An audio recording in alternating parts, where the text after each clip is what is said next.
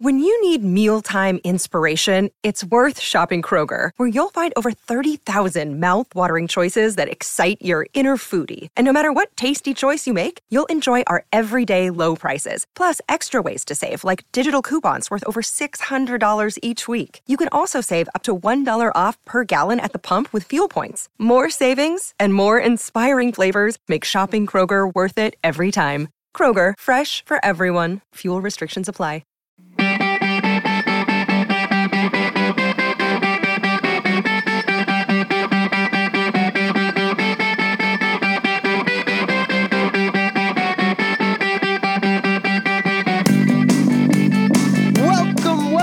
Welcome, everybody, to the Hockey Think Tank podcast, brought to you by thehockeythinktank.com, a website for all players, parents, and coaches to go to get a little bit of education and a little bit of inspiration regarding the greatest game on the planet. What an episode we have for you guys here today. We are bringing back former guest, former U.S. women's national team player, former team captain of Cornell women's hockey. She played professional hockey and won championships with the Boston Pride. And she was part of the Dream Gap Tour. Now she is working for the Carolina Hurricanes in Alyssa Gagliardi. And Alyssa is one of the top hockey minds that I know. We had an unbelievable conversation that we'll get to in just a sec. Before we do get over there, let's bring on the talent of the podcast, Jeffrey Jehu Lavecchio. What's up, brother? And the crowd goes wild. Not much, dude. Just another week in the books with the boys. Had a great week in the gym, and big news. So we're recording this intro on Friday, and one of my clients just got a 2-year extension in the NHL, Trent Frederick, who's been on this podcast. If you haven't listened to that episode with Freddie, you should definitely listen to it, because that was a really fun one. It was right after he got speared in the nuts by Ovechkin this season. So we got to talk about some fun stuff with him, and really excited. The kid has worked his bag off to earn this extension, and really, really happy for him. Yeah, I saw that on social media today. That's unreal. And you know, it's funny. Like, so you're his strength coach, and he's been with you, what, a couple years now? Yeah, 2 years. This was the second year. Yeah. So for the role that he plays, the role that you play in his development and in his career is huge, because he's a guy that's got to grind it. You know, he's not going to be playing up with Bergeron or Marchand for most of the time. He's the guy that's the agitator, and he does a phenomenal job of it. And so he needs to be physically there. And so congrats to you, man. That's got to feel pretty good. No congrats to me, but congrats to him. It is cool, you know, to know that you have some small part in that stuff. It's definitely cool. Definitely cool. Yeah, very happy for him. When you get to see a guy put in that much work, that much dedication, like, unreal. Like, his goal was to go into camp at a certain body fat to impress the brass, and he's a big dude. Like, he's a big boned kid. Like, his natural body fat, like, if he was just in the general population and just kind of working out, he'd probably sit at like 15, you know, like 13. And when he works out hard, he's probably at like 11, 10. And the last 40 days going into training camp, he literally sent me a picture of every single thing he was eating, being like, should I eat this? Can I eat this? Is this too many calories? What kind of sauce should I use? Like, just because he cares that much, and he wanted to go in and give himself the best chance, which he did, and he took off with it. And, you know, he just got a 2-year extension. So cool to see you guys put in that effort, work, and that sacrifice in it. Yeah, awesome. And congrats to another former Hockey Think Tank guest in Ryan Hardy, who just got a job with the Toronto Maple Leafs. And so he is going to be, it looks like, running their minor league team. And when you're doing that, you're obviously up and down working with the big club as well. And obviously with what he's done in building what the Steel is today, It's a no-brainer to get him to work in your development program to make sure your guys are ready for the NHL. Because I mean, what if they lost like 5 games in the last 2 years or something like that? No, I mean, obviously not that much, but winning the Clark Cup again this year. And if you didn't get a chance to listen to our podcast with him, go back and listen to him. He's probably one of our first 25 or so guests. And then we got a chance to interview Adam Nicholas, who works in player development with the Steel just a couple ago. And he got to talk a little bit about what they do with the Steel. But I mean, just a perfect fit with what Toronto's trying to do. Obviously, they're trying to get over the hump that they haven't been able to get over for quite some time right now. But everywhere Ryan's gone has been great, and we've worked with him in the past, and just a great guy also. So congrats to him for making that jump back into the NHL, and I think he's going to do great. I know he's going to do great. I know so many people that have played on his teams or worked with him on the other side. Like, I don't know anyone that says a bad word about him. Very similar to you. Like, I've not heard one bad thing about him. Everybody's like, he gets it. Like, he just knows what he's doing. He cares about everyone. I remember Adam Nicholas said he's an inclusive person. He's all about inclusion and bringing everyone in to move the ship forward. And you feel that way when you're around him. I loved when I was coaching and I would go to tournaments or weekends, showcases, and I knew he was going to be there because I knew he was going to be in the stands. I knew he was going to come up and give me shit about how tight my pants were. Send you a picture of me from the back about why are Vex's jeans this tight? And where'd you get that shirt at, Baby Gap? And I'm giving shit for wearing, cubic zirconia earrings when he was younger. Like, he's a great dude. I love him, and nobody more deserving. So congrats, Hardo. Yeah, so congrats to two great hockey guys. Another great hockey person, not hockey guy, but great hockey person, Alyssa Gagliardi. So this was a fantastic conversation, and the genesis of this conversation was Gags threw something up on social media. It was basically this little thought bubble almost type thing of her holistic development approach and what was really important when it came to the holistic player development. And the conversation that we had, unfortunately, Vex, you weren't able to be on the call for it because you were taking care of your guys in the gym at the time. But we got to talk about basically how important player development is, what it is, and it was amazing how little of it was just hockey stuff. We barely talked any hockey stuff. We talked about a lot of things that go into allowing a player to be the best that they can be that has nothing to do with the ice. And so it was a reminder and just such a great thing, I think, for people to hear in a conversation of how important just all the other stuff away from the rink is to becoming a great hockey player or great at whatever it is that you want to do. So thanks to Gags for coming on. This was an awesome one. You guys are really going to enjoy it.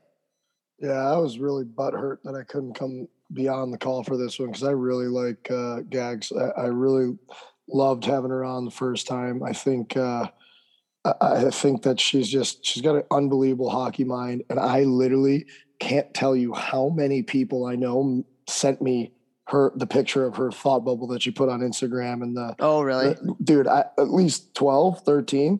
And I was like, yeah, like I know her. I love this girl. Like, she's awesome what she does. And she reps a GMBM. She bought a GMBM backpack and wears it all the time. She did tell me that, actually. Yeah. So, very, very cool. I really wish I could have been on the call. Gags, if you listen to this, I'm really sorry. Can't wait to catch up with you. But I'm excited to listen to this one. Yeah, this was a fun one for sure. So her and I yuck it up for a little bit, and I think you guys are really going to like it. So let's not take up too much more time. Let's thank all the people that have been instrumental to making this podcast go boom. So first of all, thanks to Gel Sticks, our title sponsor. Yeah, that was bad. Love it. If you edit this, I'm going to kill you. No, make the podcast go boom. No, you cannot edit that out. The podcast is going boom. Who are our sponsors? Skyrocketing. So thank you to Gel Sticks, our title sponsor. They've been with us every step of the way. Awesome guys that run that. John Lounsbury, just a phenomenal human being, and a lot of the same values that we have here on the podcast. So go to gelsticks.com, GELSTX.com, to get your weighted training sticks that NHL teams use, the NTDP uses, junior teams use, and I've seen a ton of people use it. Jeff uses these things in the gym as well. So awesome product, and thanks to them for supporting our podcast. Thank you to Train Heroic, Jeff's training app. Get on that app if you want to get in shape, if you just want to get in shape, if you want to become a better athlete, if you want to just, slim down, tone down, whatever it may be. So Jeff's got a bunch of different workouts on Train Heroic. It's an app on your phone. I believe it's a free app. And then your programs are very, very high value, low cost. Not going to say cheap because it's not cheap. High value, low cost. And so I know a lot of people that are on there. Vex, as you can tell from our podcast, if you listen to us a while, his main goal is to make people healthier. And his main goal is to provide a service to everybody that's going to be awesome. So go to Train Heroic, download the app, look for RIPT, Ripped Workouts by Jeff Lavecchio. Thank you to icehockeysystems.com. These guys are unreal as well. They have the best coaching platform on the internet today, and we are bringing out a huge association platform so you can get everything that they have to offer for your entire association. It has over 1,000 drills and videos, guys like myself, Dennis Savard, who's way better than myself, but Ben Eves and so many great hockey guys, just so many great drills, so many great systems talk, everything about player development. They have a drill drawing software that's amazing, and you can literally get this for every coach in your organization under your association platform. So go to icehockeysystems.com, look for the association platform and get that. And last but not least, I wanted to bring something up before we head over to Gags.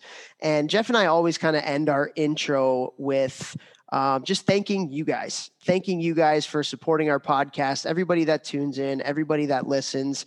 We continue to grind this baby out here, even with our busy schedules during the summer, because, we enjoy getting the feedback that this is actually making a difference in the, not only youth hockey world, but in the higher level hockey world as well.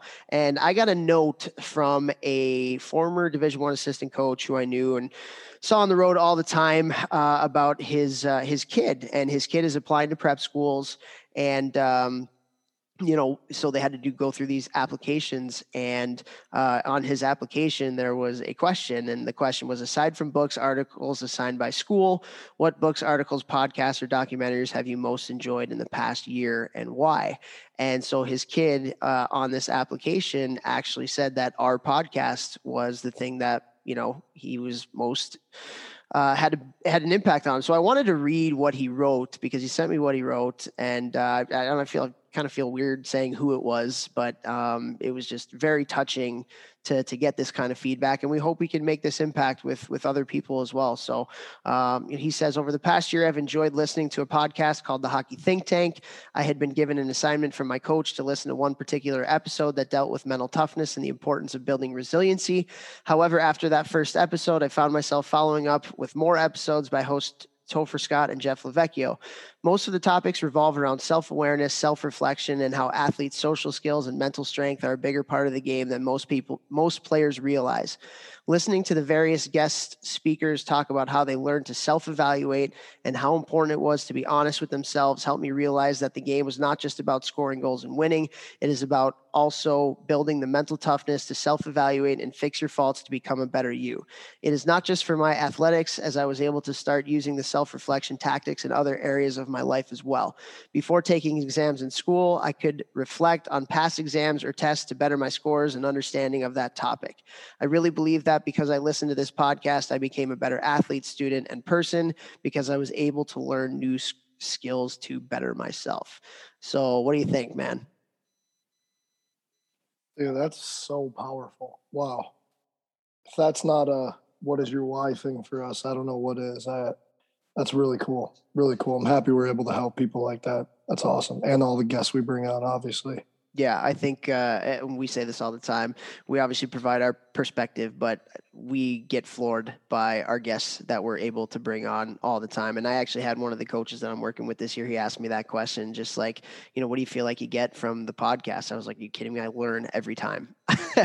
Every guest that we bring on, I feel like I get better from hearing their stories or hearing their perspective, hearing their advice. And so we so appreciate all the people that we've been able to bring on in all different facets of the game and of life. And that was one of our goals from the beginning of starting this podcast, was to bringing on as diverse of a guest list as we can, so we can provide some insight from so many different avenues of this game and of life. And so the fact that we're able to make these kinds of impacts, it's just very, very, I don't know if rewarding is the right word, but I feel very grateful the fact that we still get to do this. And so thank you to everybody that provides us, these kinds of notes, because we get them. And this one just was one that I wanted to share because it kind of struck a chord and tugged on the heartstrings a little bit, Yeah.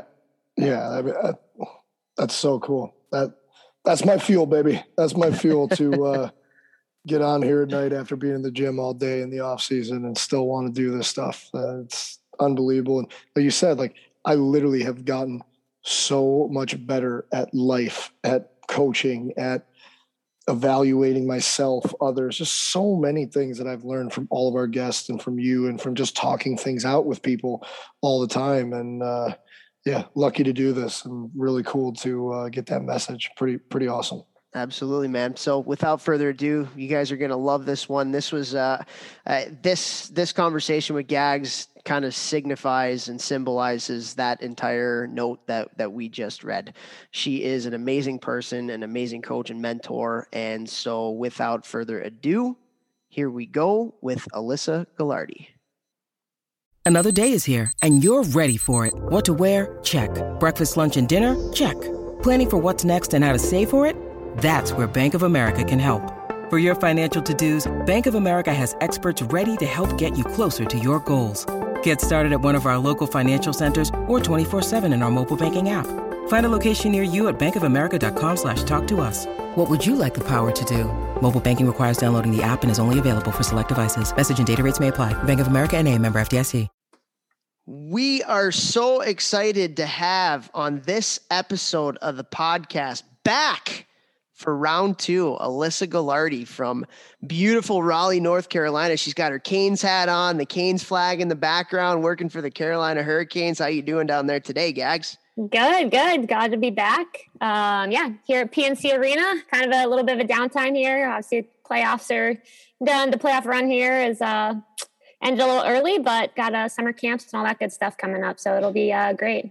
Nice. So you mentioned the Hurricanes there you're working, and playoffs went a little. I think they had some good expectations this year. Maybe fell a little bit short, but I still feel like things in Carolina are going pretty well, and they've exceeded expectations in terms of where people thought they would be a couple of years ago. And it seems like it's just a really interesting culture that they have going down there with Rod Brindamore and his staff and stuff. So what are some of the things that you've seen kind of being around there every day and being able to kind of rub shoulders with some of those guys and stuff? How's it been? Yeah, obviously, I guess this year was a little different with COVID, not able to be around too much, but, you just getting to watch practices and the high tempo and the execution and the high, they practice with such a high pace. And obviously that's kind of the style of play they have as well. So, and yeah, it was awesome to see, Brindamore, Slavin get the credit they deserve and the recognition with the Jack Adams and the Lady Bing. So I think it's nice they're getting some spotlight and recognition for, the way the culture has been the last couple of years. Yeah. Can we talk a little bit about Slavin though? Because he won the Lady Bing award, and the fact that he took one minor penalty this year as a shutdown defensive defenseman, but also that penalty was a delay of the game over the glass penalty too. You were a defenseman in your day. How impressive is that? And you get the chance to watch them on a pretty regular basis. What is it about his game that allows him to be such a great shutdown defenseman, but not take any penalties? That's insane. Yeah. And he just never takes himself out of play. Obviously he's an elite skater. He's got a long reach but just his positioning, he always takes the perfect angle. He doesn't even really have to follow through and hit, he just takes the puck. So it's phenomenal. I love just watching him on a shift and kind of spotlight view on, what he does and the little things. And obviously he also puts up some points as well, but it's so impressive how he shuts down, the top lines of other teams night in and night out. And honestly, looks so effortless, and he plays 25 minutes a night. So it's pretty cool. Yeah, for sure. So talk a little bit about like you mentioned the angling, because angling is something that is not talked about nearly enough in hockey today. And you mentioned that he's really good on his angles. Like as a defenseman for coaches and players that are playing D that are listening to this, what is it about his angling and why is it so important to him being a great defenseman? I think it's just, his stick positioning. So he forces someone into an area that they don't really want to go, but then he can match their speed. And I think that's just, and obviously again, he has the long reach, he's got long legs and things like that. So he takes up a lot of space, but before that puck's even getting close to him, he's already found the right kind of path to force someone into a bad spot and to ultimately shut them down. So I think he's just, he sees it coming when it's an offensive zone still and is already kind of figuring out how to shut it down come the blue line. That's awesome. So what are some other situations that you think for like coaches that might want to watch video or players that are looking into this? Like what are some situations on the ice specifically that he's really good at that in? Yeah, I think anytime there's someone, coming up on, through the neutral zone, he finds a way to he doesn't really cross over speed ever, right? He's just always those open hip pivots and stick position. He's really aggressive with the stick. He's not just kind of stick on puck, like he's forcing the puck off their stick. And yeah, I think just being able to shut him down and pin him to the boards. And when, he wins these really small battles that you wouldn't think someone like him would, but he just somehow gets out of these really tight spaces and transitions the puck the other way.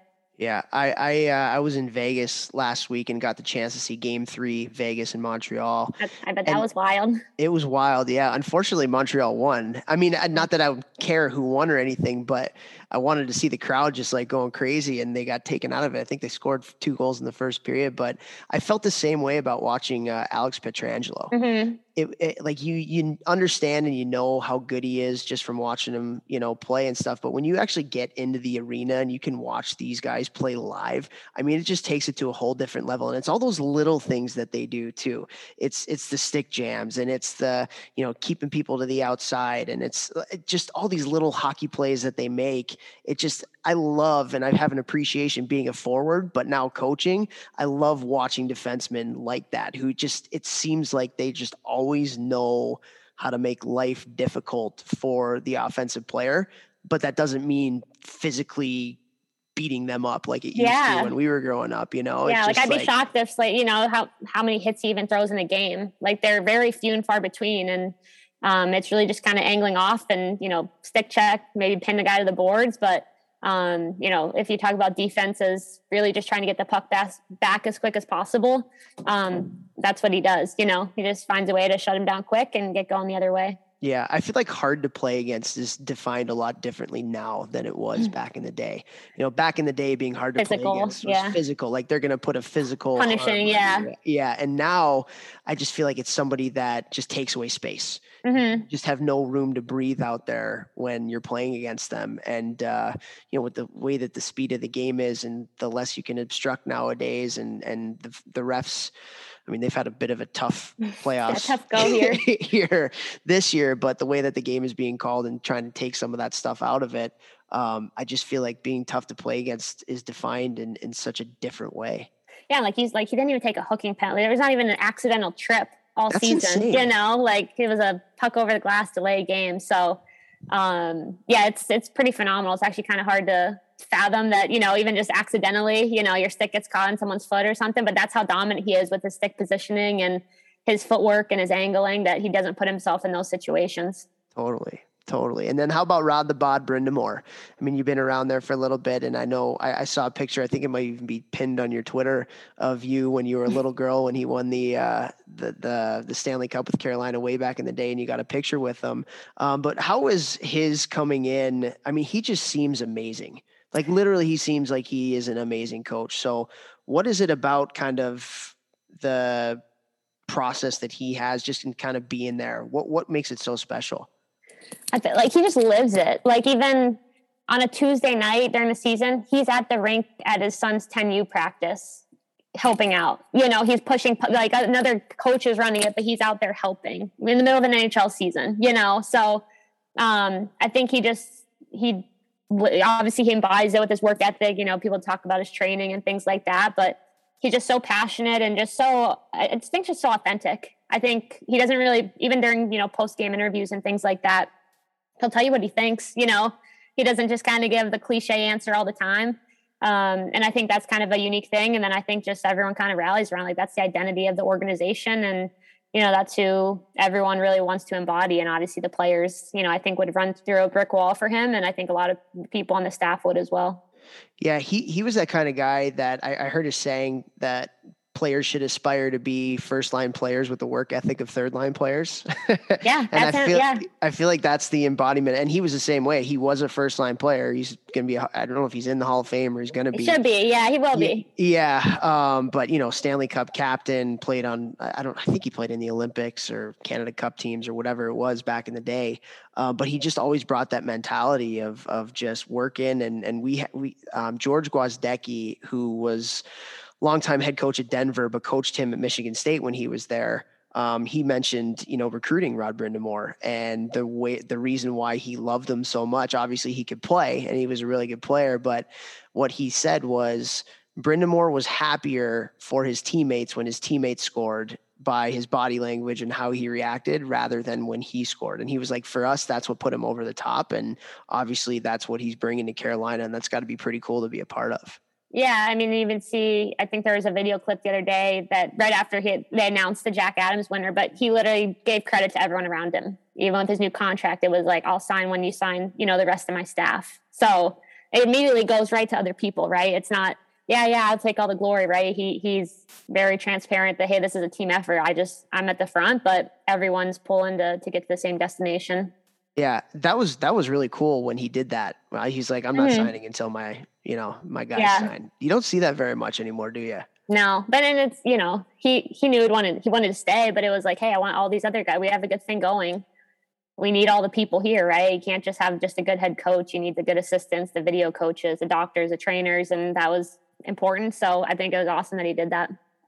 Very, very cool. Very, very cool. All right. Well, we got our Carolina part of the equation out, but I do think it's awesome. Like, I really think it's really cool what they have going on. It's just different too. Mm-hmm. I mean, the NHL small market team. Yeah. So I do things a little differently. Yeah. But I think it's awesome. And I'm very glad that, I don't think it was ever in question, but I'm very glad that he's back because I could not imagine him somewhere else. Yeah. I'm sure you too. So, but let's get into your social media post that you put out there a couple weeks ago because I saw it and I thought it was amazing. And I think, so many people nowadays, they talk about holistic player development, but it's never really been defined. I think some people think of it differently. And a lot of times the word holistic, and I'm not even sure if that's what you were going for when you wrote it, but it just the word kind of gets thrown around and nobody really knows what it means. It doesn't have a lot of bite to it. Mm-hmm. But this image that you created about a player athlete, I just thought was awesome. And it encompasses all that we should be doing as coaches to get the best out of our players. And for the players that are out there listening, I think it encompasses all the things that you need to focus on or think about if you do want to be a high level athlete or high level, whatever it is that you want to do. So before we kind of get into the nuts and bolts of it, Gags, like has this been something that you've been working on for a while? Was it a spur of the moment thing where you're like, I just want to kind of put something down on paper? Like where was the inspiration that this came from?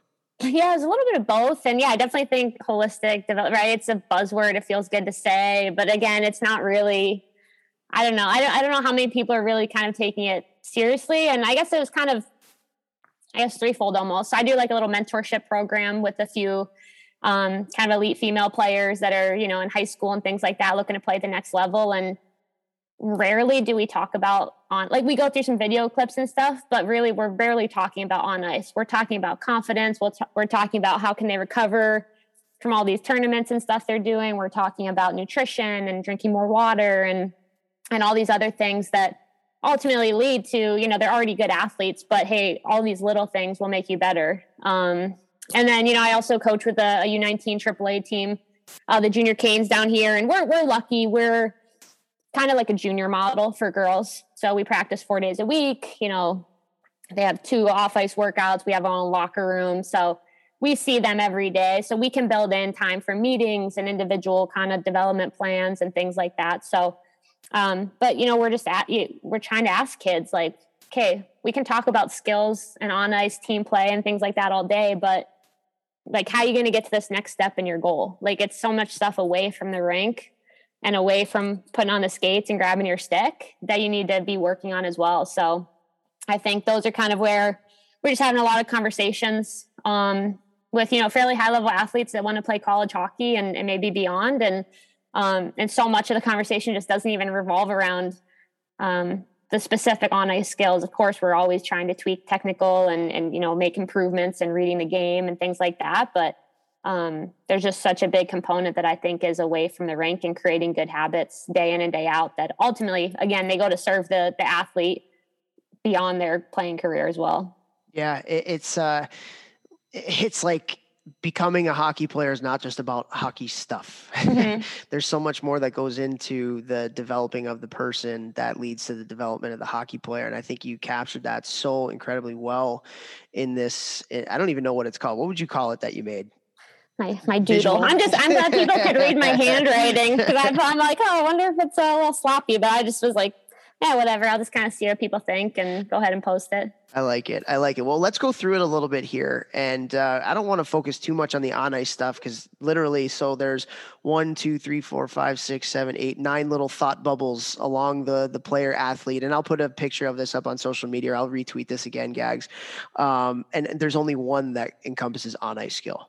And so I don't even really think we need to talk about that there very much. You have a lot of smart on ice skill people that have come on this. I think including you. But you talk about technical versus movement. You talk about the tactical and application of it in the team play, and how those three are kind of like the foundations of the on ice skill that we need to focus on with the players. But then some of these other things I think are just awesome. And the first one that I wanted to talk to you about was goal setting, because it is one of the most important things that we can do as coaches with our players, but very few of us actually do it. And then very few of us through that do it actually, I think, really invest into doing it. I don't want to say the right way, because there's not a right way or a wrong way, but in a way that can maybe get the most out of the players. So the two kind of prongs that you talked about in terms of goal setting was a short-term goals and long-term goals. Can you talk a little bit about why you think having both of those are important, and then maybe we can have a conversation about what they mean? Yeah. And I'm sure there's probably other subsets too that people might think of. But I think just with the goal setting, you sit down with the player. Okay, what's your goal? Where do you want to be? What's your goal with hockey? Okay, most are to play college hockey, whether it's D1 or D3 level. Well, okay, how are you going to get there? And then one thing we're just asking more of, what would prevent you from getting there? Like, what challenges or obstacles might prevent you from reaching that? I think that's so important. I do. I think that's incredible. I can't agree with you more, because there is so many distractions. There's so many temptations, and just the way that the world is with social media and how kids are growing up nowadays, so much of their validity and so much of the things that are coming in are from external forces, where I love the fact that you said that. I kind of cut you off there. No, I think it makes me feel better that you agree. But I think too, getting kids to realize it's there. You kind of control your destiny to an extent, right? For example, so your boy, Ryan Hardy, I heard him on another podcast. And I think he was talking about as coach, we can be basically the Sherpas. We can give you all the resources, we can give you all the video, all these things, but it's up to you to get to the top of the mountain. We can provide the environment, we can provide the resources, but the kids are the players have to put in the work. And so I think it kind of gives kids ownership to recognize, hey, yeah, here's kind of the external factors that could get in my way. They need to be aware of it. Cause I just think so many of the conversations, I want to play college hockey. Okay, I need to become a better skater. Well, also you need to develop, all these different habits. And it's not just as easy as, hey, I'll just become better at this one thing and I'll reach my goal. Even things like walking kids through how to send an email to a college coach, all your athletes are so lucky to have you to literally help them with that process, because you've been there. But so I think obviously having that long-term goal, but you say the kid's a sophomore, right? They have a little bit of time before they're going to get there. So then in terms of the short term, what can we look at in the next 3 months? What can we look at in 6, how can you kind of work backwards to say, what can you do this week? Hey, you need to work on, escapes with the puck. Okay, well, what can you do in practice this week to make that a focus and kind of making that we talk, I think you guys have talked about this too, but getting 1% better every single day. That's something that always like gets me going. Like it sounds so simple, but that's something I did with my playing career and things like that. And I just feel like, again, trying to make that long-term goal not so daunting. Like there's things you can control today. You can stretch for 10 minutes while you're watching your favorite show. You can drink an extra bottle full of water. There's all these little things, and it's kind of getting them to, one, realize it, and two, like, hey, you got to stick with it. You can't just do it one day and expect to see results. Like those simple things add up over time, and ultimately kind of help them then get to that next step. And okay, what can we reassess and set a new goal to get you a little closer to your long-term goal? That's so true. And it's funny you talk about it like this, because when I do my goal setting with my players, like I try to make it as concrete as possible, where, and I make kind of fun of it in a bit of a way, because they'll say, okay, what do you want to do? Okay, then let's break it down. What do we need to do every day? And then, so they'll give that and I'll be like, okay, what time? Like you got to break it down, because like the more concrete you get with the goal setting process and the more you like make it and put it into the schedule, I feel like the more the kids are going to actually do it. Like if it's just like, it's got to be so intentional and so black and white. Do you agree? Like, is that something that you think is really important too? Yeah. And I think you have to, I don't want to say spell it out, but almost, right? Like, yeah. And again, I think it's if the kids are motivated enough, they'll find a way. And if they find excuse, then it's like, okay, maybe this isn't really your goal. If, hey, you could have worked on these 3 things, but you didn't, what's stopping you? Right. And then that's where, sure, we'll maybe get to it, but sometimes and it's just confident. They're scared. They're fear of failure, and then, okay, well, that's a whole nother thing. Right. So then you got to set goals for something else. But yeah, I think that's really where the goal setting, I think you have to be specific. You have to really break it down and then also see that, hey, it's tangible. Like you got to do these little things, but they're usually not, you're not trying to eat the whole elephant at once. Just, hey, what can we break down? What can we work on today, this week, this month? And then we'll reassess and go from there. And it's just getting kids to realize it's a process and loving that part of it. I feel like goal setting can also help to like de-stress the player development process too, because it gives, like you said, it gives you tangible things that you need to work on. And now like, it's not just like this huge gulf of that long-term goal of like, okay, I'm here right now. And then I see myself playing college hockey or playing professional hockey. It's like, okay, now we can zone in a little bit and we can focus on the moment, which is the hardest thing in the freaking world to do. But it gives us that kind of like check in like every day that, okay, I got to make sure what I'm doing today. But it's really hard because like you said, I mean, the gains are so minimal that consistency, but that goal setting, that's what it gives, right? It gives that consistency and that little roadmap of every day where you can follow and that plan to make sure that you're getting there at the end.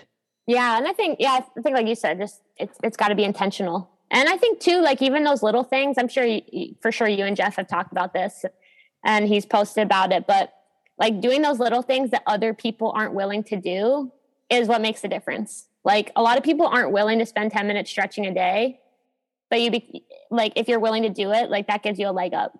A lot of people aren't willing to just add a few extra vegetables into their diet, but if you do it every day, like again, it adds up over time. And so I think obviously like you said, takes time to see those results. Like everyone wants instant gratification, but I think if, you talk about enough of like, hey, you're not going to get instant gratification, but we're all in it for the long term. So just kind of buying into that and reminding kids of that too, that, hey, you might not see it now, but like you're making strides, you're getting better at this. We see improvements in that. And just that constant communication with them as well and reinforcement.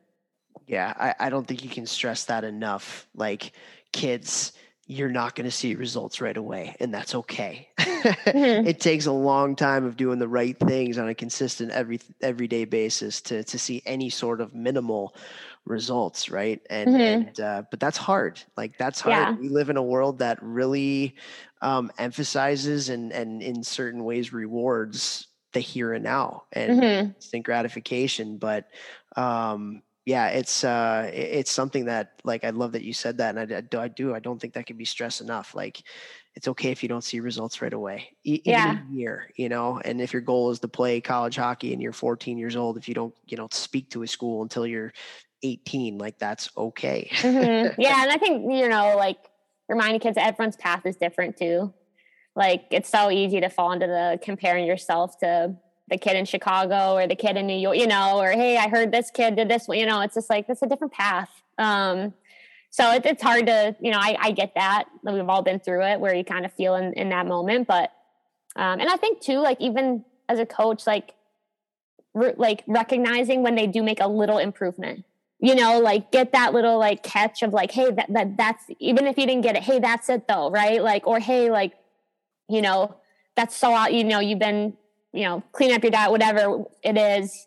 You've been doing extra sprints, all these different things. Like, that's awesome. And recognizing it rather than just being like, oh yeah, good job, but like pumping them up a little bit. I think with that also helps be like, okay, yeah, this is working. I'll stick with it versus, I don't know, no one's really noticing. I don't notice an improvement. And so I think kind of having that, focus as well as coaches of, making sure you recognize those efforts, even if they're not quite paying off yet. I love that. Totally. Being intentional as a coach. So intentional with the goal setting, intentional in your praising of it too.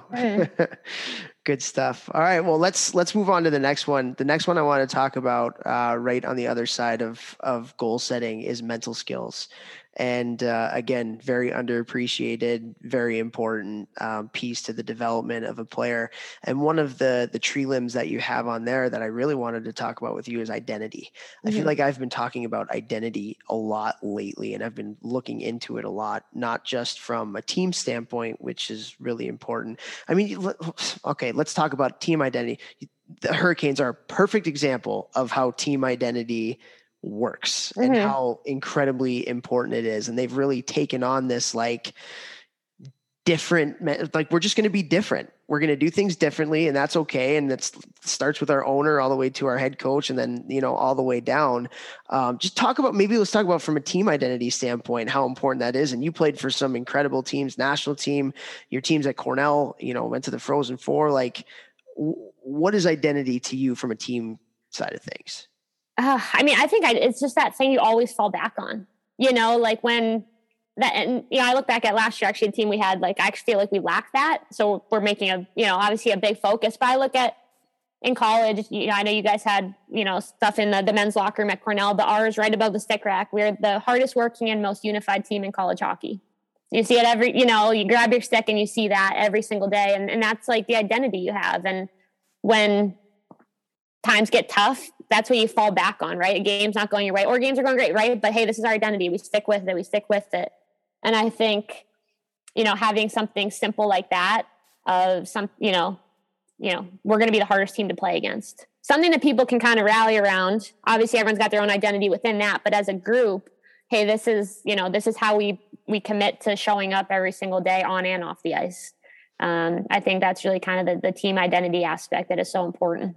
Yeah. And it's simple, and, but it's just like, I think we were successful at Cornell, and you guys the same way, is because, like, if you ask somebody else in college hockey what Cornell hockey was, like, they would know. They would know what that means. Yeah. And it had to change at times. And I think when we weren't as successful, we actually had an identity problem. We were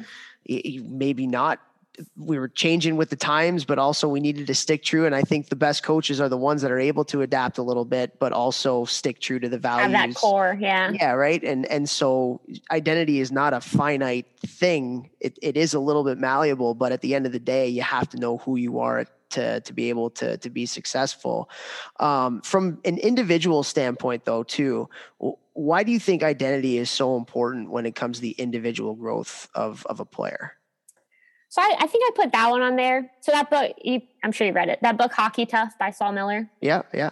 So I would read that book before since I was like 14, that was like my preseason ritual, but I think it was just something. And I try and tell all the kids I coach, like, invest in this area, because you have to know who you are as a player and a person, right? Like, but if we're talking specifically to hockey, like, what are your 3 strengths as a player? Like, what do you bring day in and day out? And asking kids that. And some kids know right away. Some kids are like, well, they, they kind of hem and haw and come up with something, but it wasn't like, I want to know when you come, we start in August, like, what are those 3 things you're going to bring day in and day? Like, what's your identity as a teammate, as a player?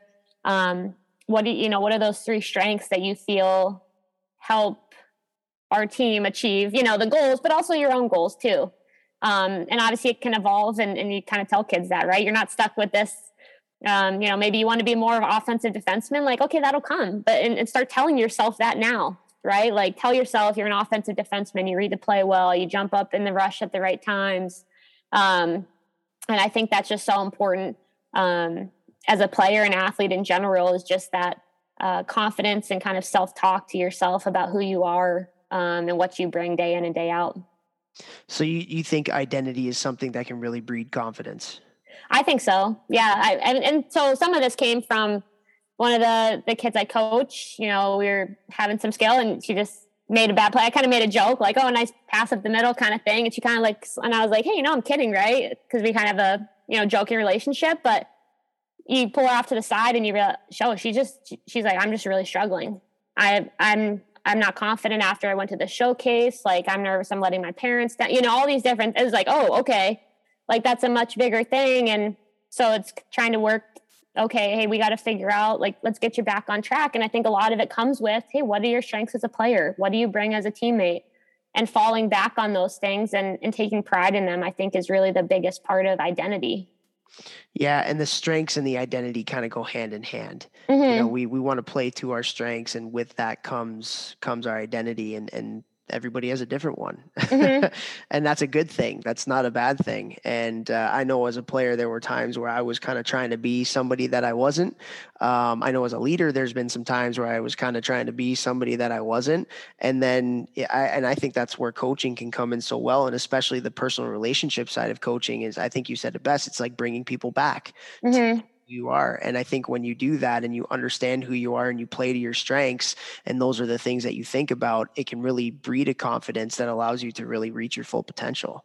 Yeah. And I think, again, when times get to, like, what do you fall back on, or what are you telling yourself before games? It should be kind of, like, this is who I am, and just resetting between shifts. There's always going to be those ups and downs, but what can you kind of come back to is, hey, I know I do this well. And again, to your point, like, it has to be authentic. It has to fit in with who they are as a player. You can't be a 4th line player and say, I'm going to be, the superstar that toe drags and does all these crazy things and scores a goal. But hey, I forecheck hard, I pressure the puck. I create turnovers. I'm the hardest working player on the ice. Kind of all those things that, again, they're just things that I think you got to really work with players on falling back on, as a source of strength or, what's a long season. There's going to be those ups and downs. Every year. Yeah, there's always those dog days. Every year there's the ups and the downs, and they're so frustrating and so amazing all at the same time. Yeah. So how does the growth mindset part of this kind of fit in with everything that we're talking about with the mental skills right now? We talked about confidence. We talked about dealing with adversity and pressure, identity, mindset. What growth mindset, again, I feel like that's another one that so many people talk about, but there's not a lot of substance that goes with it. It's like coaches tell kids, hey, you have to have a growth mindset. And then that's like the end of the conversation. So what is growth mindset to you, and how does that relate to being able to really flourish under these other mental skills that we just talked about? I mean, my biggest pet peeve as a coach is when the kid says, I suck at this.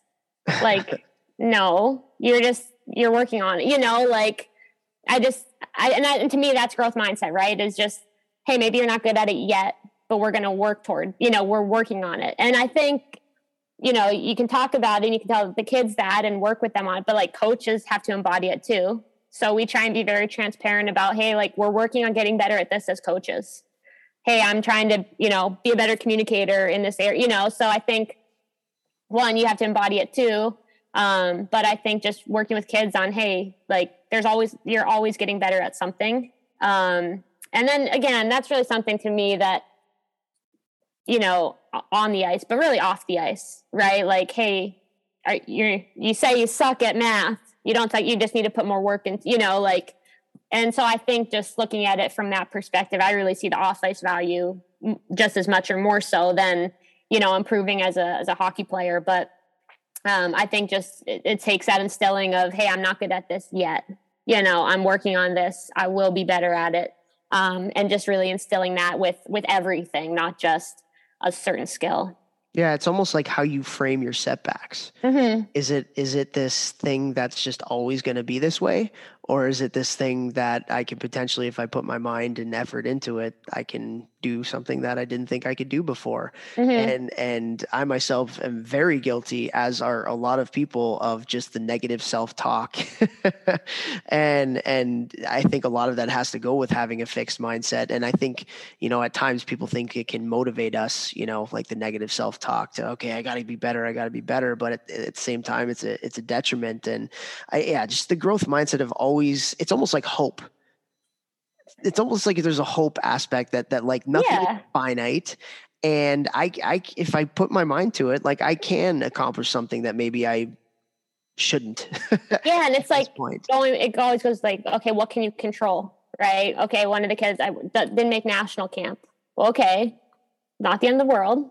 Right. A bummer, but not the end of the world. And okay, what can you use it as? You can either use it or it'll use you, right? Like that old, you can either use it as motivation or you can just like sulk and feel bad for yourself, but like, that's not going to help you. So it's kind of obviously you want to be a little bit more gracious probably when you say that to a kid that isn't like in the best frame of mind. But I think just highlighting like, okay, acknowledge that it sucks, but then what are you going to do to get better? Like, what do you feel like, why didn't you make it? And then what can we do to get you to that next step?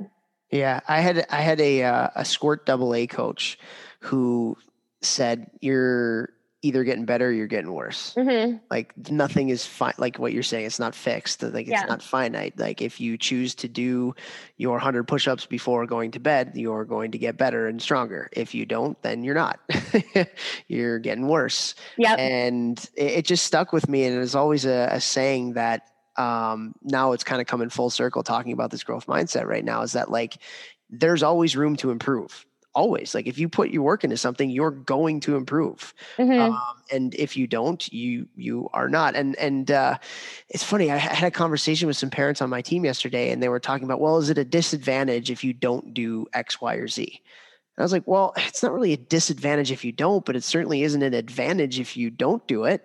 Yeah. Like if you're going to put in the work, you're going to get better. And so I just think if more kids had that mindset and they treated themselves in a way in their self-talk where, hey, maybe things aren't the best right now, or maybe I'm struggling at a certain skill, there's still, it's almost like a good thing. There's a lot of room to improve. Imagine how much better I will be. Exactly. Yeah. It's really reframing it, right? Like it's just not looking at it as like, oh, I'll never be good at something. It's like, well, you will if you put work into it and ask for help or, like put extra focus on whatever. And I think just, again, I look at that benefit as it's going to help them. If you can instill that through sports, then that helps exponentially in whatever they end up doing down the road.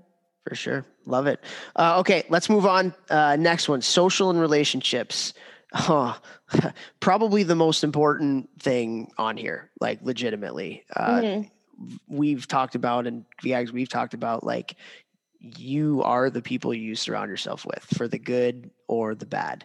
And so, you had a couple things. You had family, that was a limb. You had friends, a limb. You have coaches, that's a limb. And you have hobbies, that's a limb off of this one. And the one I wanted to ask you first about was family. And I think family could be the best advocates for kids in their development, but they can also be the biggest detriments to kids in their element. And it was funny, I was having this conversation with somebody literally today about, because he was telling me how there was a parent of a kid who plays mite hockey, novice hockey, that before the games would have a whiteboard out and like scribbling notes about what the kid should be doing at 7 years old. And so I asked him, I said, okay, like that's obviously crazy. But the question I posed to him was like, do you think that this person means well? Or do you think this person is legitimately like an asshole who is only about his kid getting to the NHL? And he was like, I actually think the parent means well. And I think that's where a lot of crazy parents are at. Certainly there's some crazies for some bad reasons, but also I think there's a lot of parents that are just willing to go to the ends of the earth for their kids, but are not necessarily educated in the stuff that we're talking about right now to help them to get to that point. And I'm sure there's a lot of parents that are listening to this in the car right now that are probably like, oh God, is that me? I don't know. But what would you say to that in terms of like, just in your interactions and everything that you've seen regarding families and how that can translate into the development of a kid? Oh yeah. I mean, it's obviously the biggest factor, right? The families are the ones making the investment. They're getting to the rink every day. So obviously you need that support. And I do think most parents that do that come from a good place, right? They just want to help. Maybe they're newer to or they do have background, but again, they're maybe trying to jump ahead. You're talking maybe more like stuff you should be doing at 13, 14 versus 7, 8 year olds. Like, right. It's not just a mini teenager, mini NHL player. So I think it typically comes from a good spot, but I look back at my experience. My parents, neither of them knew anything about hockey. We were going in blind. And I think that was like the best thing that could have happened because did you have fun? Did you work hard? That was it. It was we never got into the X's and O's and still don't, throughout my entire career, never really did. So I think the biggest thing I think is just family, just support. Obviously you want to make sure they have good coaches and that they're learning and that they're having fun. But I think, especially at those younger ages, again, we did this girls program here for, girls 6 to 12. We said, oh, hey, we're going to scrimmage. And some kids were like, no, we want to play sharks and minnow. They don't even care about playing, so it's just like, we just want them to have fun. So I think it depends on the age, but yeah, I think just realize what age you're talking about, realize that it's just fun. You can teach them small things, but you don't need to be drawing up plays on a whiteboard.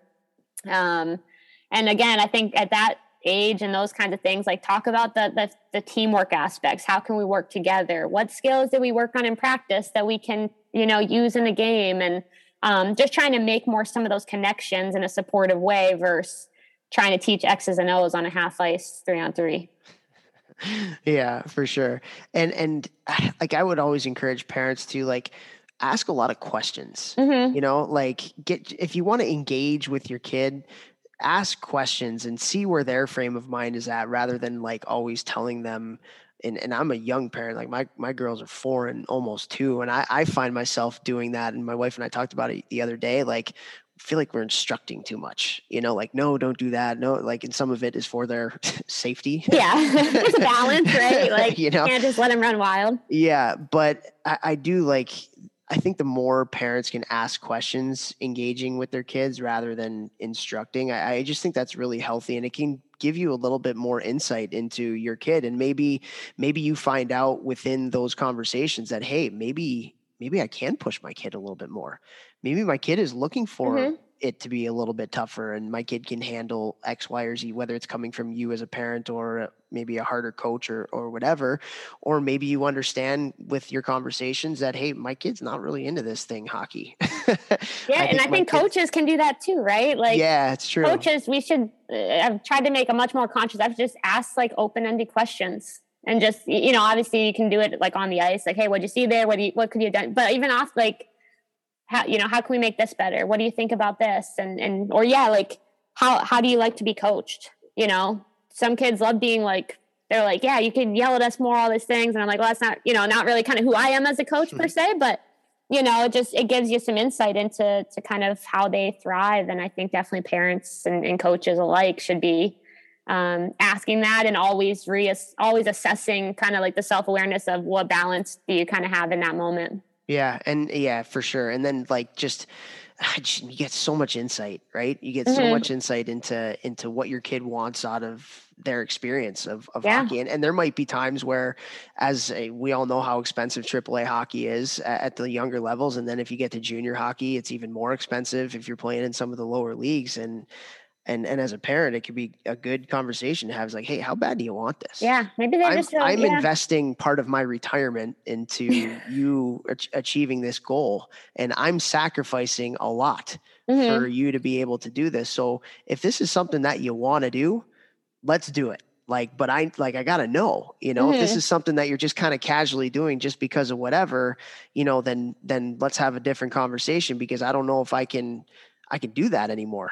Yeah. And having that conversation at like the appropriate age and, things like that. Not at 7. Yeah. A little like kid, I don't know. I just like to skate, so, I think that's just so important. And like everything you talk about in this, it always comes back to like communication. I think that's what everything comes back to. But yeah, I think it just comes with asking those questions and having a conversation and not just assuming I should do this or assuming I should do that. Is kind of really making sure you're aligned on, what the goals are. Yeah. Like problems are not problems. Problems are just people miscommunicating things. Yeah. It's typically how it goes, right? How about the next one? Friends. Okay. You have friends on here. How incredibly important do you think friends are to achieving your hopes and dreams?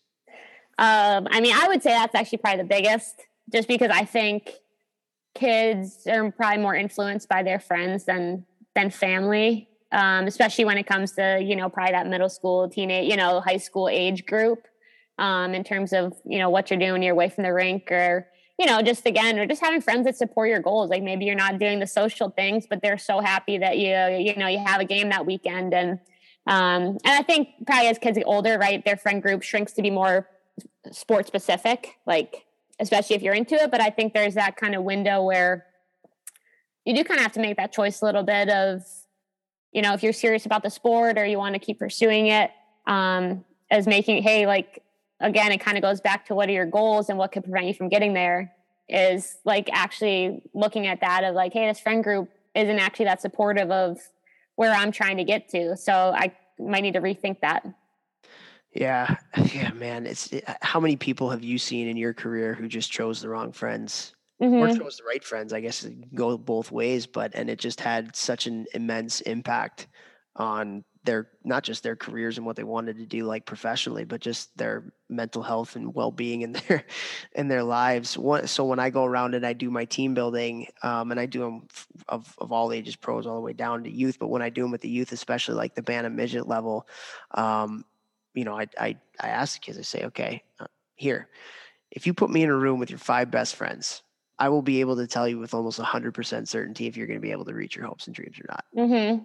Like seriously. And that's like one of those like examples that just like forces you to think, and I think it's great to like tell kids that of really like most ages, obviously age appropriate, but like it's something to be aware of. Like they have to have that awareness and acknowledge, like, are these people going to help me get to where I want to go?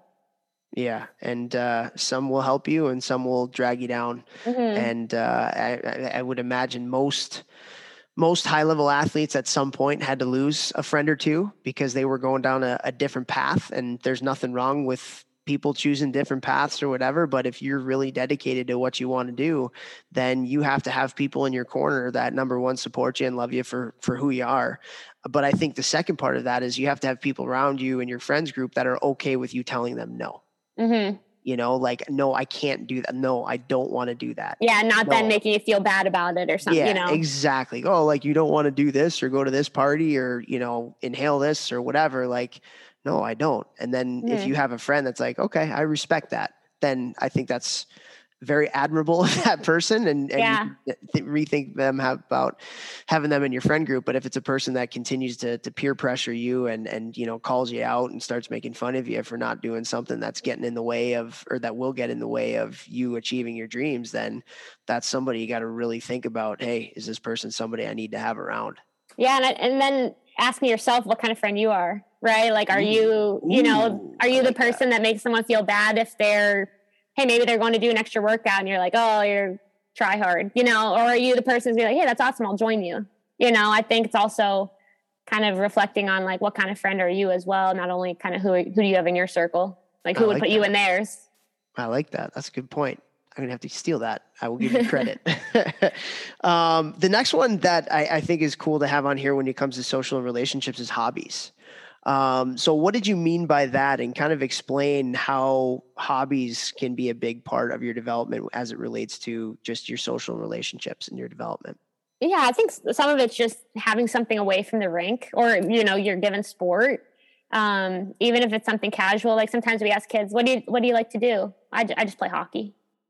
Do you like to read, write, listen to music? No, I just play, it's like, okay, well, we gotta find you something that you like to do. Cause it can't just be sport, right? You'll one, get burned out, and two, that's just not an enjoyable way to live. So I think just actually like have, actually kind of a fun little thing. Like I just got a text from one of our players that a couple of them went rock climbing. They went to the local gym, go rock climbing as a little group, and hey, that's awesome. Like it's a great way to be active. It's something different away from the rink. And I know I always kind of go back to too, like having something, always kind of tying it back to like that, like problems, like what can you do that's like working on your problem solving skills. And it kind of goes back, I guess it really ties into everything, right? The growth mindset and always trying to find a solution or finding a way. But, what can you work on that is kind of also challenging you to solve problems about something you're passionate about? Or just kind of dig in deeper of something that, some kids might just love, like, hey, I want to, like Jeff's perfect example of, like being so into the training, right? Like even as a player, he was so into the training and obviously became his kind of career and profession after playing. So I think that's just awesome to have that something away from the rink that you're just so passionate about. Yeah, it's so true. We don't have to talk about Jeff on this one. Just, Leave him out of it. Yeah, he's dead to us right now.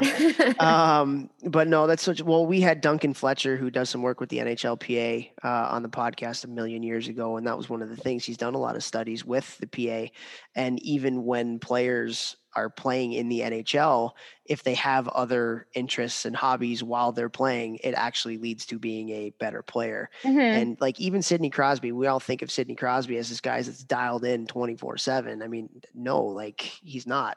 Yeah, he plays tennis all the time. Yeah, like exactly. And I think a really good story that I heard was about Braden Point, which is, on top of mind right now with the playoff that he's freaking having right now. And so one of his teammates that he played with in the AHL before he got up to Tampa Bay was telling me about how like he's the kind of guy that like if the meeting is at 5:00, he'll be there at 4:59. mm-hmm. Or if practice starts at 10, he's going to be there at 9. He's on the ice at 9:59. Which most of us would say, okay, that like he's lazy or he doesn't really care, whatever. But he's like, it's not like that. At 9:59, he is dialed in. He is 100% dialed in, and he is there, and it's all he's focusing on, and he's working as hard as he can for the amount of time that he needs to be there. And then when that's over, like he goes on to other things. And I feel like we live in this culture that celebrates overwork, mm-hmm. Yep. which don't get me wrong. Okay. Like people who work harder than other people are going to succeed for the most part.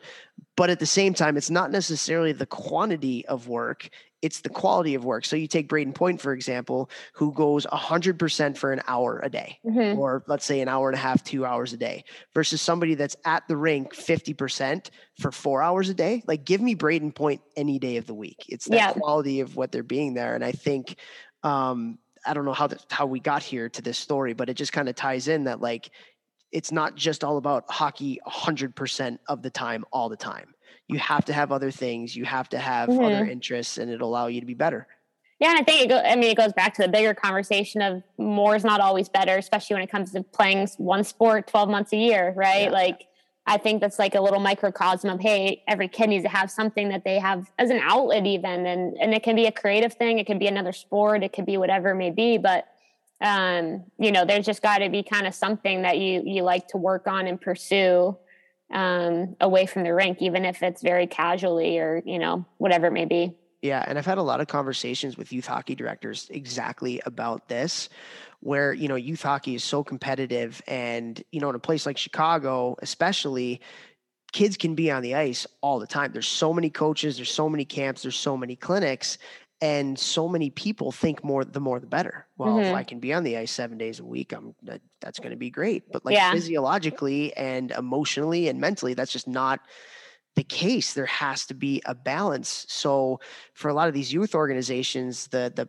issue and the problems that they're running into when it comes to, having people around their place is like, okay, if I don't offer 7 days a week, then our people are going to go somewhere else and just get that. So it's about educating the parents, especially, that, you know, more isn't necessarily better. And there has to be this sense of balance in these kids' lives so they don't burn out, they don't get hurt. And they're eventually, like, they'll be worse hockey players, which is the goal that you're trying to do by going 7 days a week, but it's counterintuitive. It doesn't work that way. Yeah. And even like with our girls U19 program, again, we're lucky. We see them 4 days a week. We have our own locker room so we can build in all this stuff. But, you know, outside of like sports psychology and, you know, our nutrition talk, but, you know, like a basic finance or like an EMT, we're going to have someone come in and teach EMT and, you know, just basic CPR. So I think just, you know, we talk about, you know, we can't just say we got to do it and build that into the schedule, but it's something I'm most excited about is what else can we get kids interested in, you know, like, and again, it all helps them. It all kind of ties back into hockey, but it really just helps them for down the road. And again, that's really what we're trying to do. And, do I care if we win a national championship? Not really, to be honest. You know, like I'd rather these kids get to go to the schools they want to go to. And I think that, you know, whatever results come with itself. But I think if we can empower and give them these resources to take the next step, to feel confident, to, you know, find this, you know, side hobby that they just are so passionate about, you know, why wouldn't we? So what's yours? I really liked photography for a while. Ooh, that was like probably high school. I don't know, I like reading obviously now and things like that, but I got into rock climbing a little recently. Okay. So I'm not very good, but it's just something fun and different to do. So awesome. Yeah. I like that. I think that's good for people who are kind of all in on something. Like, I think that could be a great thing, but it can also be very stressful. And for people who are kind of like perfectionists, you know, it's important for those people to engage in other things because you have to be able to disconnect. For one, I'm terrible at it. And so, you know, it's just for mental health. Like, you have to forget about what we're talking about, like just mental health wise, you got to be able to disconnect and recharge and have. And it's funny. It's one of those things you always feel better after you do it. I know. But it's like, I feel like, you know, again, I'm going to be falling behind, you know, it's just, I guess it's human nature, or, you know, certain type of personality. But yeah, you feel like, if I don't watch this coaching webinar, no, I'm going to miss something groundbreaking, you know, and it's like, no, I should actually just go for a walk outside, you know. Phenomenal. Yeah. So. Wife's a big walker. She's trying to get me into it. Still hasn't 10 years later, but there you go. Maybe we'll get there. Yeah. Just need the right weather. Well, in Carolina. Yeah. For sure. Lucky sunshine. Okay. Moving on to the next thing. And this is one that I think is awesome. Learning styles. Investing in how a kid learns and how they can get the best out of like what the information that they're given.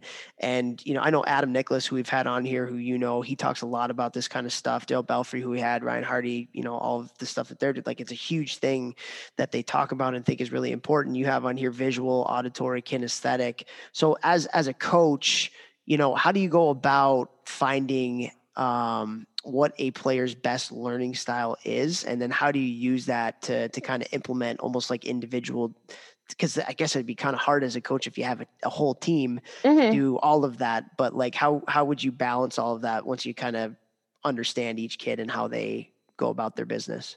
Well, the first thing we've done is just ask them, how do you learn best? You know, well, and simple. Yeah, I know it seems simple, but it's like, we didn't do that last year, you know, like, we assumed video would help this kid, but actually, no, I learn best by getting reps in. You know, I learn best by feel. And again, I think someone kind of like commented on this one being like, I'm sure this is a very simplified version of learning styles. I'm sure it's like another world that I didn't give enough like credit to, but it's interesting. And even there's this book, Language of Coaching, that I've gone into. And, you know, even just the cues you use, like some kids are going to respond more to kind of those implicit and some more internal, and some are going to be more external. And so I think some trial and error with certain kids. Some kids just, you know, I'm very visual, like video is what helps me. Okay, great. We will incorporate that more, you know. Some are feel based. So, okay, hey, we're going to have to dedicate a little bit of our ice time to just like feel a lot more feel reps, which we didn't, you know, we can do a better job of. So I think, kind of just combining some of those. Obviously you're limited on time, you know, 6 hours of ice a day to cater to everybody and their specific learning styles. But I think just asking kids, how they learn best. And then I think too, like having kids, having some players present topics to other players and having them teach each other is something we're going to do a little bit more of this year. I think that just might, one, help the person teaching it, right? If you have to teach it to someone, you have to know it. And two, I think it just gives another voice and perspective for the other players and their peers to kind of absorb the information from someone that's going through it with them. That's awesome. I think, I mean, the best way to learn is to teach, right? Yeah. And, and I think it's one of those things too, right? You do a team video session and you get the same 4 kids answering. Yeah. Like they know that, hey, what should we have done there? Oh, you should have done this, and so I think just being a lot more intentional about either one, doing smaller groups, 2, calling on certain, and I think even just having more group discussions about it versus just the Q&A, like what should we have done is like, all right, hey, let's turn back on the lights, a video clip is done. Like, hey, break up into small groups and talk about this. And so it's not always kind of the same kids. And, you have the other kids that are just sitting there probably like, I have no idea what's going on. So trying to find where they don't feel that way, but they also feel empowered to contribute and really just absorb what you're trying to teach them, right? At the end of the day, that's what you're trying to do. Not just sit there and talk with some nice video clips. It's, hey, we need this to like translate to your brain and then to come, onto the ice and start seeing it applied. So kind of figuring out how to link all those things together a little bit more by kind of understanding how kids learn best. Yeah, for sure. And I always felt like the players that I coached specifically at Cornell that went on to, bigger and better things in pro hockey and stuff. I feel like one of the constants that they all had was like, you only needed to tell them once. And then they got it. Yeah. It wasn't and maybe it wasn't right away. We have one simple discussion and then that was it. But like, you very rarely had to coach them, if that makes any sense. What do you think compared that to maybe like a U16 team? I think there's a better overall understanding for the game. I also think at the college level, they're just more mature. Yeah. but also like they're all committed. I think in youth hockey, there's, you might not get 20 players that are as committed to wanting to be the best. Whereas when you're coaching at the college level, you're a lot closer to that, but it always intrigued me as to why, like why did Mitch Vanderlyn, why did I only have to tell him one time to do something? And then all of a sudden he's doing Cole Bardreau, Bardreau, you show one video and then he goes out and he does it. And then you don't have to coach that skill or that concept ever again with him. And so having this conversation about learning styles, it's causing me to reflect as a coach about, okay, well, maybe if I got to know how these kids learned a lot better, then maybe that translation, well, maybe now that I know that, I'm only going to have one interaction with this kid and then they're going to be able to do it, which ultimately, if one of my constants of the players that have moved on is you only had to tell them once. Yeah. As a coach, it just shows how important it can be to find out how they learn, Mm-hmm. Yeah. And I think even maybe in probably less so college and more at the younger ages, but making sure like the why is highlighted. Sure. I think that's something that I noticed last year is just some kids get the why, you do it right away, right? Other kids, you have to really explain it. You have to show here's the effect of doing, here's the effect of doing X is YZ. Whereas some kids, I think just, oh yeah, that makes sense. I think it just comes down to the individual, but I don't think it can ever hurt to really explain why you're working on a skill or what this will influence if you do this. Out on the ice. Yeah. So. It puts it into perspective for them a little bit, right? Mm-hmm. Yeah. Some kids, I think just, everyone's a little different too, right? Even in the classroom, like you can use a math class analogy and some kids just pick up math right away and others don't. They've got to work, and I think that's like anything. So just some, it's kind of more natural too and others not so much. Yeah, I was not so much with math. I was a communications major, so yes, sociology. Got it. Okay, awesome. I love that. Okay, moving on. I don't want to spend too much time on this one because this is kind of Jeff's domain. But off-ice training, that's another piece of it. And in the summertime, that is of the utmost importance. Do not be on the ice 7 times a week. be in the gym with reputable trainers. You talk about strength and conditioning, athleticism, mobility, speed, agility. And, for all the parents that are out here too, like if you're having your kids work with somebody that, off ice, I think those things, the athleticism and mobility, I think those are like, that's it. Mm-hmm. Make athletes. And Jeff talks about it all the time. Like, we need to produce better athletes, and better athletes will be better hockey players. And, obviously there's some specificity into hockey as opposed to a football player or a baseball player or a soccer player. And that needs to be a part of it. But at the end of the day, like, is this person producing a better athlete? Mm-hmm. Yeah. And then I mean, obviously Jeff does this too, but like doing hand-eye coordination, right? Playing other sport, like or you do handball on the ice, right? Like you're teaching the same concepts on the ice, but in a different way. And I think, and again, I so obviously you've read the book Range by David Epstein. Like that's something that I think is really I read it last year and I kind of came back to it this year. And, I even started cutting clips from soccer and showing that to a kid. And being able to, hey, what's the connection between finding space here versus finding space on the ice or, whatever it may be, or how do you draw someone to you and then move the puck, or in this case, move the ball. So I think, and then that comes back to the physical aspects too. I think, being able to just move better, to think in more general concepts and train in more general concepts, just again, carries over to problem solve on the ice, problem solve off the ice, and just be more well-rounded. Totally. So if you want to learn more about this, Jeff Lavecchio has a blue check mark on Instagram. Oh, he sure does.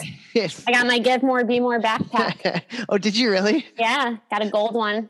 Very nice. Good quality. I like it. Yeah, go to givemorebemore.com. No, yeah, I have a discount code that gets me a kickback? No, I'm just kidding. I like it. Okay, so last couple that I want to talk to you about here, and these are ones that, I mean, this is everything. Not that all of this isn't everything, but you have sleep, academics, and nutrition are kind of like the three last ones here that we'll go over.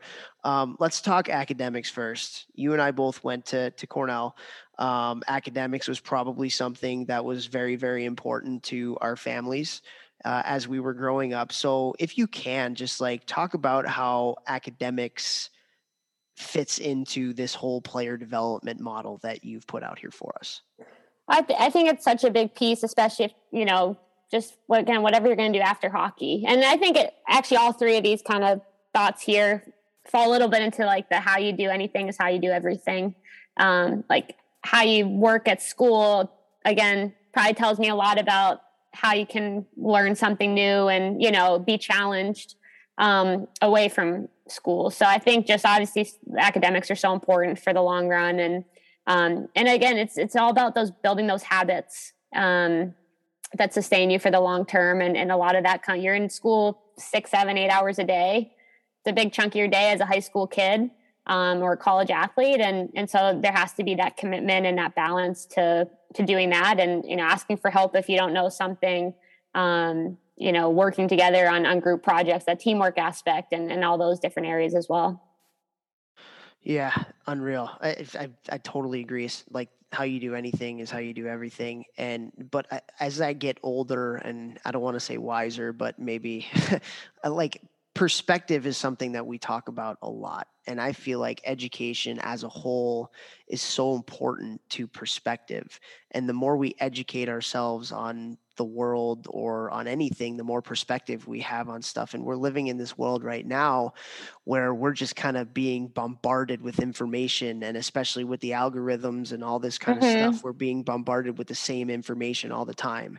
And so we're not getting the education for perspective on getting other people's views. And, you can talk to anybody that's traveled the world, like when you travel the world and you see other cultures and you see other places and you see other things, it gives you a deeper appreciation for your own worldview. And it might challenge some things that you've previously believed or thought about, and honestly, like the older I get, the more that perspective piece of the education and the academics, I just feel like it can't be like understated enough. Like it's so important for us to reach out and broaden our horizons and just learn about other things and other people. And man, it's just we're living in this world right now where it's almost like we're being funneled into believing one thing, and then that one thing isn't what somebody else believes, and then they're going to go to hell.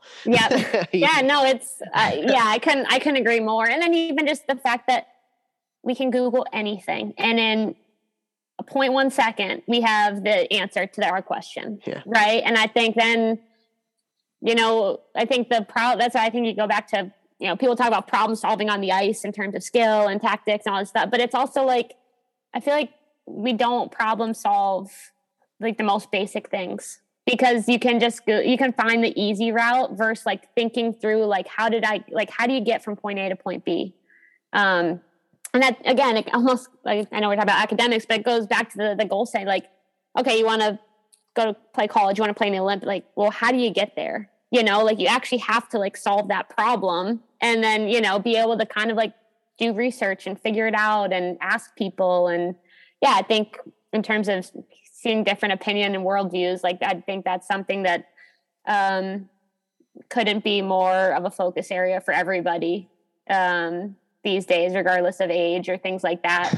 But I think just being open-minded and like reading things from different sources and everything. And I think, I think for the most part, I think academics challenges you to do that. Or you'd hope so, at least. Yeah, that's the hope, right? Maybe not every time, but. Well, the other part that goes to it too is, we have kids that listen to the podcast and parents. And as a former Ivy League coach, I will say that the better your grades are, if your dream is to play college hockey, the better of an opportunity you're giving yourself to be able to do that. Mm-hmm. And so the worse your grades are, you're just closing doors. You know, and let's say you're A+ student or A student or AB student. Now you have 60 Division I schools. You open up so many doors for yourself. And it's kind of like you're going to need to fall back on at some point, right? You can't play hockey forever.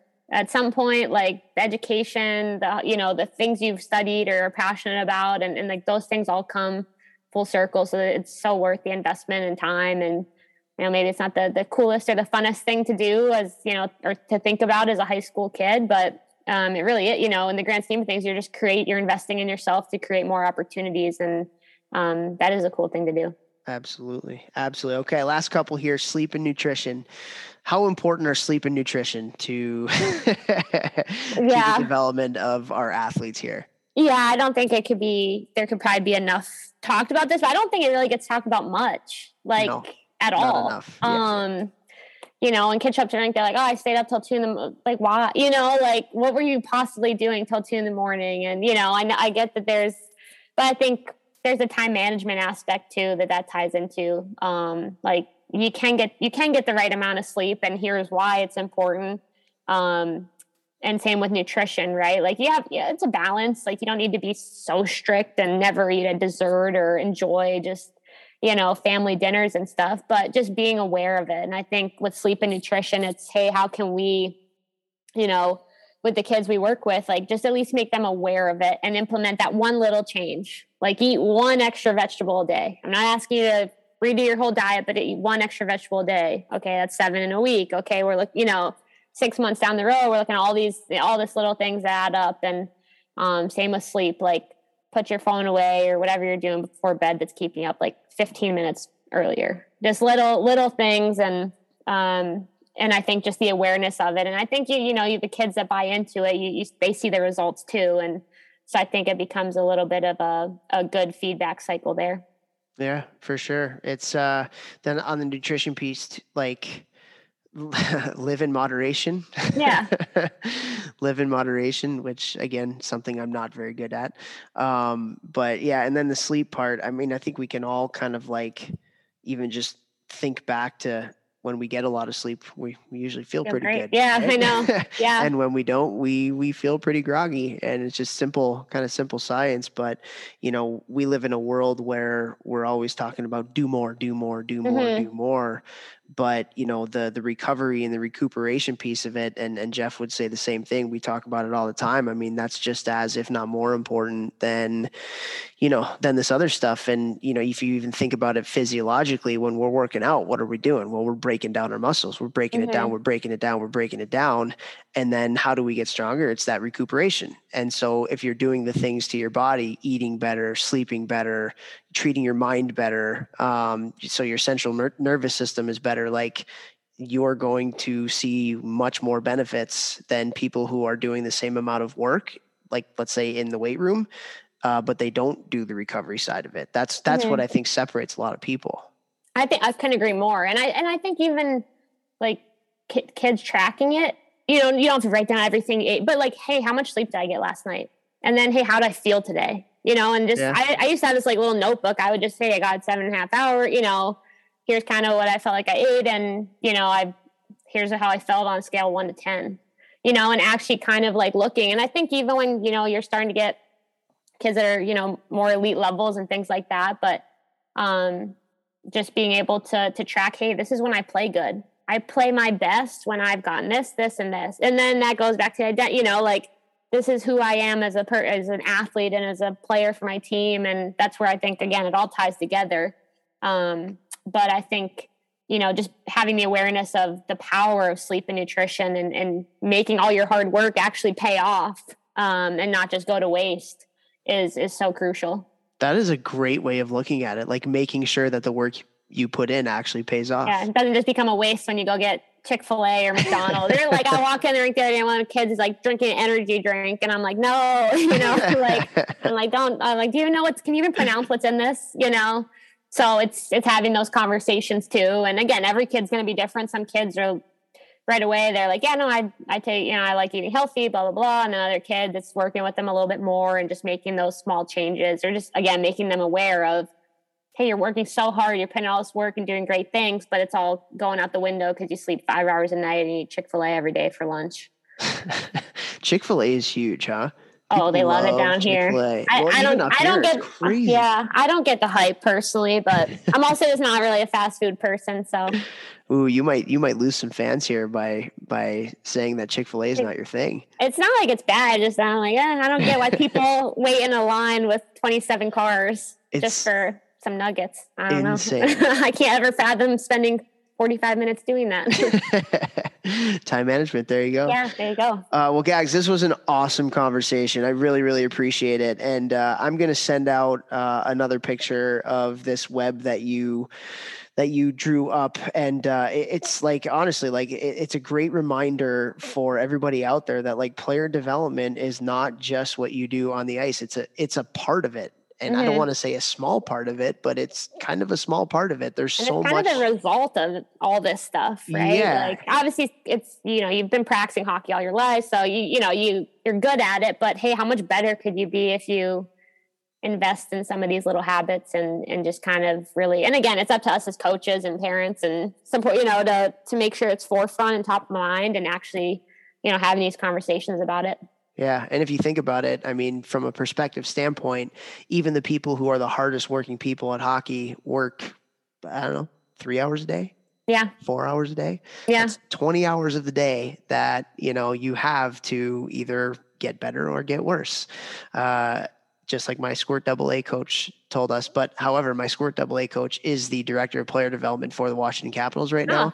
That so turned out all right. Pretty good Squirt AA coach. There you go. Yeah. Right. So, but yeah, this was awesome, Gags. So appreciate you coming on again, and best of luck down there in Carolina with the summer you have ahead. And we will be talking to you, I'm sure, soon. Yeah, sounds good. Thanks so much, Coach.